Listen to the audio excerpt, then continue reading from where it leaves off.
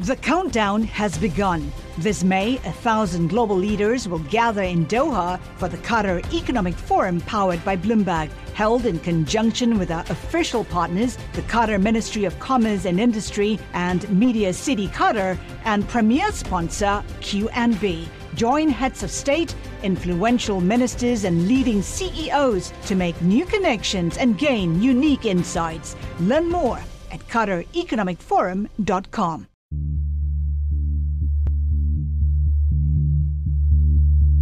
Late one night in June, Jody was in her car driving down a long wooded road in southern Maine. Jody Pagliocco drives for Uber and Lyft. She had a passenger in the front seat. She'd picked him up from a bar in town and was taking him home. She says he seemed drunk. The road was dark and there was nobody around. Jody was getting uncomfortable. And he made a joke about not being a serial killer, but then he started talking about sexual stuff and everything, and all I could think of, what am I going to do if he does anything else, or if he tries to grab me or touch me?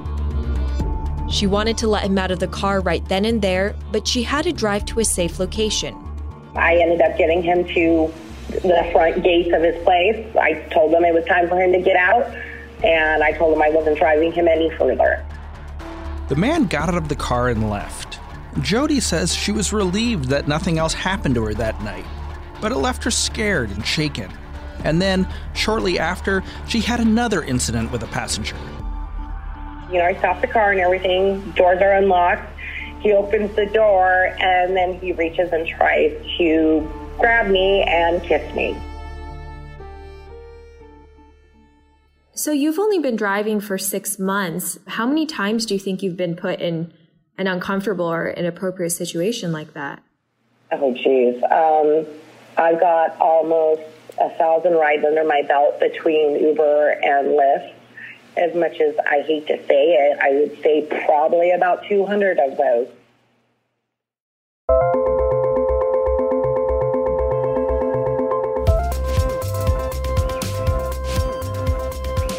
Hi, I'm Brad Stone. And I'm Selena Wang. And this week on Decrypted, we're exploring the gender dynamics of the gig economy. These jobs were supposed to help level the playing field in the modern economy, offering a way, for example, for mothers juggling childcare responsibilities to work with flexible hours. And while that promise of flexibility is what drew them in, many women like Jody, who drive for services like Uber and Lyft, say they frequently encountered harassment, even assault, by male passengers, and that those conditions have in turn put them at a disadvantage to male drivers. Later in the episode, we'll dive deep into what the economic research says about all this and what Uber and Lyft are doing in response. Stay with us.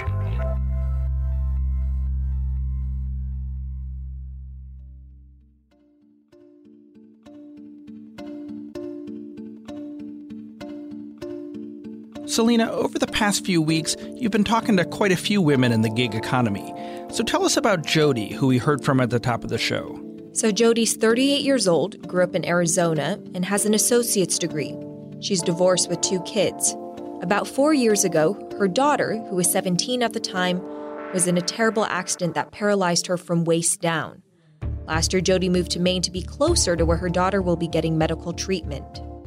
And since it's not exactly the easiest thing getting a job out here, especially since I spent the majority of my marriage at home raising kids, I also have a 17-year-old son as well. And so, yeah, I came out here and decided to do the Uber thing. Jody typically drives at night from 8 p.m. to 3 a.m., times when she says she can make the most money. A lot of her passengers are going home from bars and events. I do try and put in at least 8 hours a day, so that way it's kind of like a full-time job for me. I met Jody in a private Facebook group for female Lyft and Uber drivers. The group has almost 10,000 members.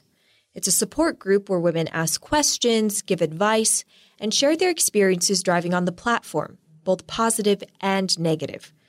Now, there's many reasons why women might decide to become Lyft or Uber drivers, but one that I kept hearing had to do with childcare. A lot of the women I spoke to were mothers. I just needed to make a little bit of extra money, and I didn't have to find childcare. If I, the restaurant's not going to judge you for having a baby on your hip. That's Hannah Minter. She lives in Savannah, Georgia. She's 24 and a single mother of 2 kids. She started doing food delivery part-time to supplement her income designing things like T-shirts that she sells on Etsy. And then when you drop off with Uber Eats, the majority of the time, they're walking up to the car and grabbing it from you. So I never had to worry about someone watching my kid because he was right there with me, After a while, Hannah realized she could make more money by driving passengers for Uber and Lyft. So I started branching out, even though it was a little bit scary to drive strangers in your car. I started branching out into Uber and Lyft, and since the money was just that much better. But driving for Uber and Lyft came with a whole new set of risks that Hannah mostly didn't encounter while she was delivering food. If you're just dropping off food, you don't spend much time with the customers.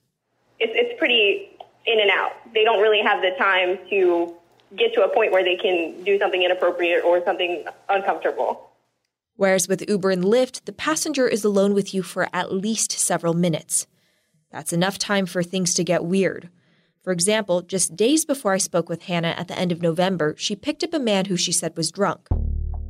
It slowly progressed to him asking about my love life and then telling me about his girlfriend of a month, and then him slowly but surely trying to ask about what things I was into in the bedroom, and I finally got him to his destination. And when he when he went to get out of the car, and of course I'm relieved that he's getting out of my car at this point, he tried to kiss my hand. And this kind of experience isn't unusual. Every day that I drive, every night that I drive, there's at least one questionable experience. I hate to be that person that's I'm scared. But yeah, there's always a fear of having the wrong person get into your car, or someone that is not respectful, or someone that is completely drunk and just does not care. As I got deeper into reporting, I noticed that it wasn't just that these women had an uncomfortable experience.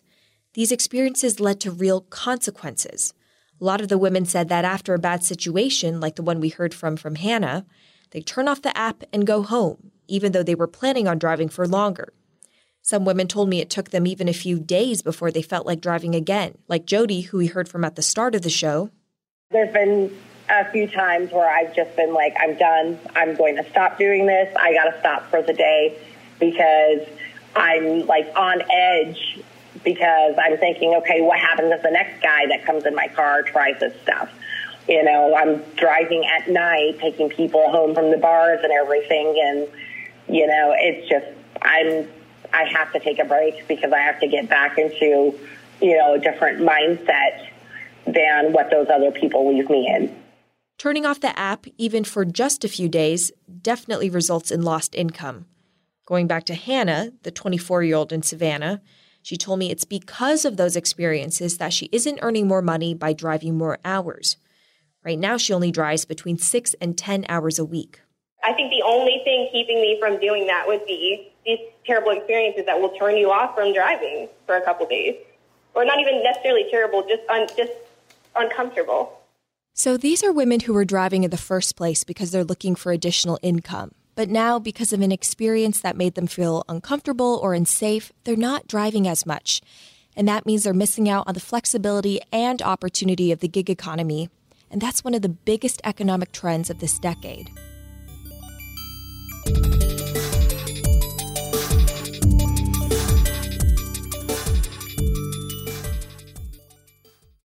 The countdown has begun. From May 14th to 16th, 1,000 global leaders will gather in Doha for the Qatar Economic Forum powered by Bloomberg.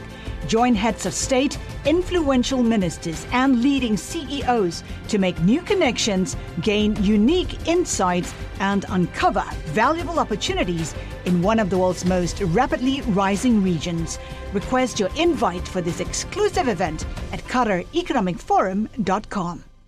Okay, so far, Selena, we've heard from Jody in Maine and Hannah in Georgia about their experiences in the gig economy. And many more women I spoke to for this story seem to have gone through similar experiences and made similar observations. Right. And if one of the big promises of work in the gig economy is that it suits women and men equally, and, maybe even has advantages for women who might value the flexibility so they could juggle work and family responsibilities, this kind of widespread harassment does seem to undermine the entire promise of the job. And the thing is, it's not just the anecdotal evidence that's pointing to these disparities. Economists are looking at it too. A labor economist at Stanford called Paul Oyer co-authored a study published earlier this year titled The Gender Earnings Gap in the Gig Economy. He worked on it with two other economics professors, as well as Uber's chief economist and Uber's data scientist at the time. What we were very interested in the gig economy initially was, and still are interested in this, is it seems like a very good place, relatively speaking, for women because they might value the flexibility of choosing their own hours more. Paul worked with Uber to study a sample of more than 1 million drivers in the U.S. between January 2015 and March 2017. They found that men earned approximately 7% more than women. So what explains that difference? So there were three big factors. One was a difference in driving speed. On average, men drive 2.2% faster than women. So they finish trips at a faster rate, which enlarges the pay gap. It's ironic and perhaps misdirected that the men are being compensated for driving faster, right, and perhaps less safely? We don't know for sure in the data, but it's certainly boosting their earnings. Okay, so what was the second factor? The second factor was the difference in where male and female drivers were picking up their passengers. One thing that works against women as Uber drivers is they live in neighborhoods that aren't as lucrative, and therefore they end up driving in neighborhoods that aren't as lucrative. Okay, I don't understand this. Break this down a little bit. Why is that? The data doesn't point to exactly why, but it did show that women Uber drivers tended to live in lower income neighborhoods, which means that the areas they're driving in don't earn them as much money. And the research also found that men were more willing to pick up people in neighborhoods with higher crime rates and with more drinking establishments. Okay, and what's the last factor that might explain the pay gap? The third factor was experience. So, like any profession, the more experience someone has, the more they make. And Paul found that on average, men were driving longer hours per week, and they were also less likely to stop driving for Uber altogether. And that meant they were accumulating more experience as Uber drivers, like learning when and where to drive and how to strategically cancel and accept trips. That allowed them to earn higher rates on the platform. Economists call that human capital. Yeah, and that reminds me of what Jody and Hannah told us earlier, how they would stop driving for the night or even a few days after they had a bad experience. They're not only earning less because they're working fewer hours, but over time they're missing out on the experiences so that they can earn more per hour to begin with. Right, and that seemed to be Paul's hunch too. So there's some other things going on this platform that make it more attractive for men than for women. I don't know if women don't feel I can't speak to this. I don't see that data, but you could imagine they don't feel as safe. You could imagine. Paul's big conclusion was this: even though it's great that these gig economy jobs offer flexible work arrangements for women, that flexibility on its own isn't enough to close the gap between what women earn and what men earn.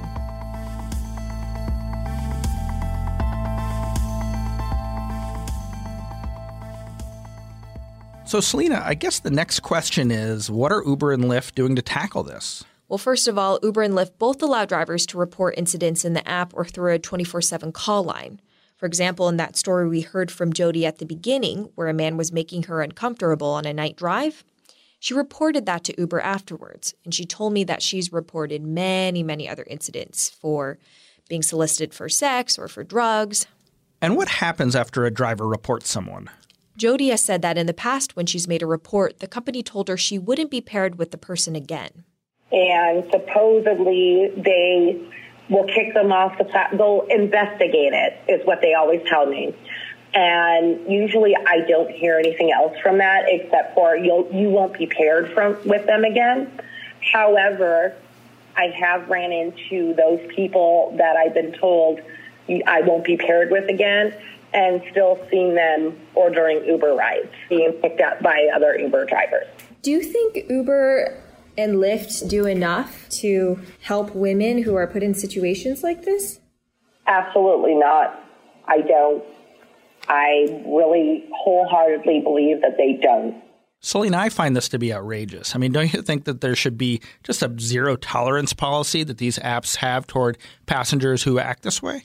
Well, certainly the sentiment from the women I spoke to is that there's a very high bar for conduct when it comes to drivers, but for passengers, since they want as many riders as possible, the bar is pretty low and you have to do something pretty terrible to get permanently suspended. But in this case, the customer is not always right. Exactly. And I mean, even though Jody has reported a lot of these incidents, many women don't. A lot of the ones I spoke to said they're worried that if they report their passengers for harassing them or even just rebuffing their advances in person, the passengers will retaliate by giving them a bad rating or report them for a serious infraction like drunk driving. And that has serious consequences for the drivers, like getting suspended from driving for multiple days while they conduct an investigation. They could even get kicked off the platform altogether. And many drivers depend on that income to pay their bills. So what do Uber and Lyft have to say about all this? So I spoke to Uber's head of safety and consumer protection policy, Stephanie Bryson. One of the most impactful things is that really the tone from the top has changed. She's referring to Uber's change in management. Dara Khosrowshahi became CEO last year, taking over from Travis Kalanick. And when Dara came in, he did a full review of the business, as you would expect any CEO to do. And coming out of that review, he said that we should commit to safety being the top priority of the company. And the company has really fallen in line behind that. New safety features include this emergency button that connects drivers to 911 and a feature that makes it easier to share trips with friends and family. The company also eliminated forced arbitration agreements for employees, riders, and drivers who make sexual assault or harassment claims against the company. So that means that instead of resolving any legal claims in an arbitration hearing, people can actually take those claims to court. Stephanie also explained to me how Uber evaluates reports on inappropriate behavior from passengers. When a report does come in, it goes into our reporting flow, and those instances that are safety related are flagged to a special team, and that team has received special training on trauma-informed techniques, as well as other training on handling sensitive or high sensitivity incidents. And it goes through a process of follow-up. If it is a high-severity incident, we will usually undertake an investigation to speak with both sides of the encounter and trying to discern the facts, and then make a call on what next steps need to be taken. Finally, I asked her about the fears from some women drivers that they feel like they were being given unfair ratings. If a driver feels that they were given an unfair rating as some kind of retaliation, it's really important that they report that to Uber so that we can take steps to make that right. Lyft has similar features to Uber, though the company declined to offer anyone from the company to speak with me for the podcast. But in a written statement, the company said that safety is a top priority and that harassment isn't tolerated, and that kind of behavior can lead to a permanent ban. Lyft also said that it's announcing 15 new features by the end of this year, many of which focus on driver safety. Selena, are they doing anything to tackle those more nuanced forces at work that are keeping women at a disadvantage? The kind of factors that Paul Oyer told us about, like women driving slower and thus earning less money, or the higher turnover rates for female drivers? So I did pose that question to Stephanie from Uber, and she mentioned that they have used that to help shape product decisions at a high level, and they aren't done thinking about the study's findings, but she didn't have any specifics to tell me. So, Selena, is there anything that surprised you about your reporting? I was definitely surprised by the frequency of inappropriate experiences that these women faced. I mean, by and large, these women enjoy the flexibility. They enjoy the money. They chose to start on this platform, and they realize that they have to deal with this issue, and that is just a nature of doing the job. And it's almost a sort of reality check for them, and they feel like it's no choice, but it's a reality they have to face, just like in day-to-day life. What do you think about these companies potentially using technology to solve one of the problems of their technology? So, for example, making it easier for female drivers at night, perhaps, who might be feeling vulnerable in a certain neighborhood, to solicit rides only from female passengers, or female passengers from just female drivers, or a group that includes at least one female. Are the companies talking about anything like that? So that's actually something that Didi, the Uber of China, tried. So after several incidents where female passengers were allegedly assaulted by male drivers, they only wanted to match women with women in late hours. But the problem with that was that it caused a shortage of drivers that were available to women, since Didi obviously doesn't have as many female drivers. And this was something I thought was really interesting. So on Uber, only about 15% of the drivers are female, and on Lyft, it's only about 29%. And if you look at the overall transportation industry, women actually make up a super small percentage of that, and it's actually largely a result of safety concerns. So that's why there are so few women in the industry overall. That reminds me, Selena, of some Uber history. Back in 2015, Uber had announced this partnership with the United Nations, to create 1 million jobs for women by 2020, which, of course, is now basically a year away. So remind us what happened with that partnership. Yeah, what's interesting is that I think a lot of what I spoke to with these women about are reflected in the ultimate decision of the UN, which was to cancel that partnership. I mean, just days after it was announced back in 2015, the International Transportation Federation published a letter saying Uber actually does not empower women, that it makes the labor market more unequal by denying people basic protections like fair wages, job security, and safety at work. So one of the women you talked to, I think it was Hannah, said she was delivering food because, of course, then she doesn't need to put a passenger in the back seat. She maybe just has a pizza back there. Is that a reasonable solution for women who might feel unsafe driving for Uber and Lyft, to just take another job in the gig economy? It's true that a lot of the women did like food delivery for the fact that they could actually bring their kids with them. But by and large, pretty much every woman I spoke to said it wasn't as lucrative and they weren't making as much money, and that's why they were turning to Uber and Lyft. Yeah, it's kind of a shame that the largest part of the gig economy would be off limits to some of the people who really need the flexibility and the earning opportunity the most. But I'm curious from your perspective, I mean, with Travis being out of the company back when he was really criticized for not dealing with sexual harassment internally and in terms of driver safety, do you think DAR is really ushering this new wave that the company is telling me about? Well, he's certainly presenting a friendlier public face, but it goes back to one of the things that some of our drivers told us about, which is that when they report bad behavior, they're not certain that it's being punished. And the great promise, not of the gig economy, but of these kind of feedback rating mechanisms that are ubiquitous on the internet, is that actions have consequences, right? And if you get a bad rating because you're a passenger and you tried to hold your driver's hand, there should be zero tolerance. That should be recorded on your record, and a future driver should know about it. And either you're out, or drivers see it in the form of a low rating and have the opportunity to decide not to pick you up. What it sounds like is that these companies are still so desperate for growth, and they don't want to lose drivers and they don't want to lose passengers, that they're not enforcing their own enforcement mechanisms. So, Selena, before we finish up, what are Jody and Hannah's plans for the future? Do they want to keep driving? Hannah told me she will keep on driving. It's not bad money. It's good money. It wraps up quickly. You can have some really pleasant experiences. I'm a work-from-home mom.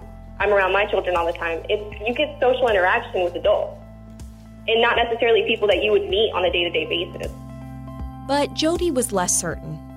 Honestly, I'm at the point where, as I liked it, I love the flexibility and everything, but the money just isn't consistent enough. And I feel, there's no benefit.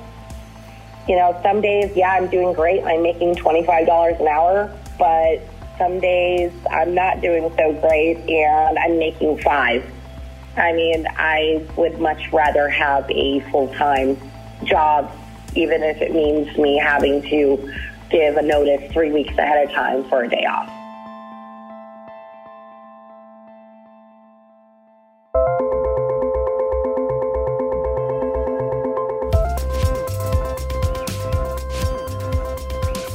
And that's it for this week's Decrypted. Thanks for listening. Are you a woman who drives for Lyft or Uber? We want to hear your story. You can email us at decrypted@bloomberg.net, or I'm on Twitter at Selena_Y_Wang. And I'm at Brad Stone. If you're a fan of the show, please take a moment to rate and review us. It helps new listeners find the show. This episode was produced by Pia Gadkari and Liz Smith. Our story editor was Aki Ito. Thanks also to Ann Vandermeer, Emily Busso, and Magnus Henriksen. Francesca Levy is head of Bloomberg Podcasts. This is our last episode for the season. We're taking the next few weeks off to work on new episodes, but we'll be back again in the spring. See you in the new year.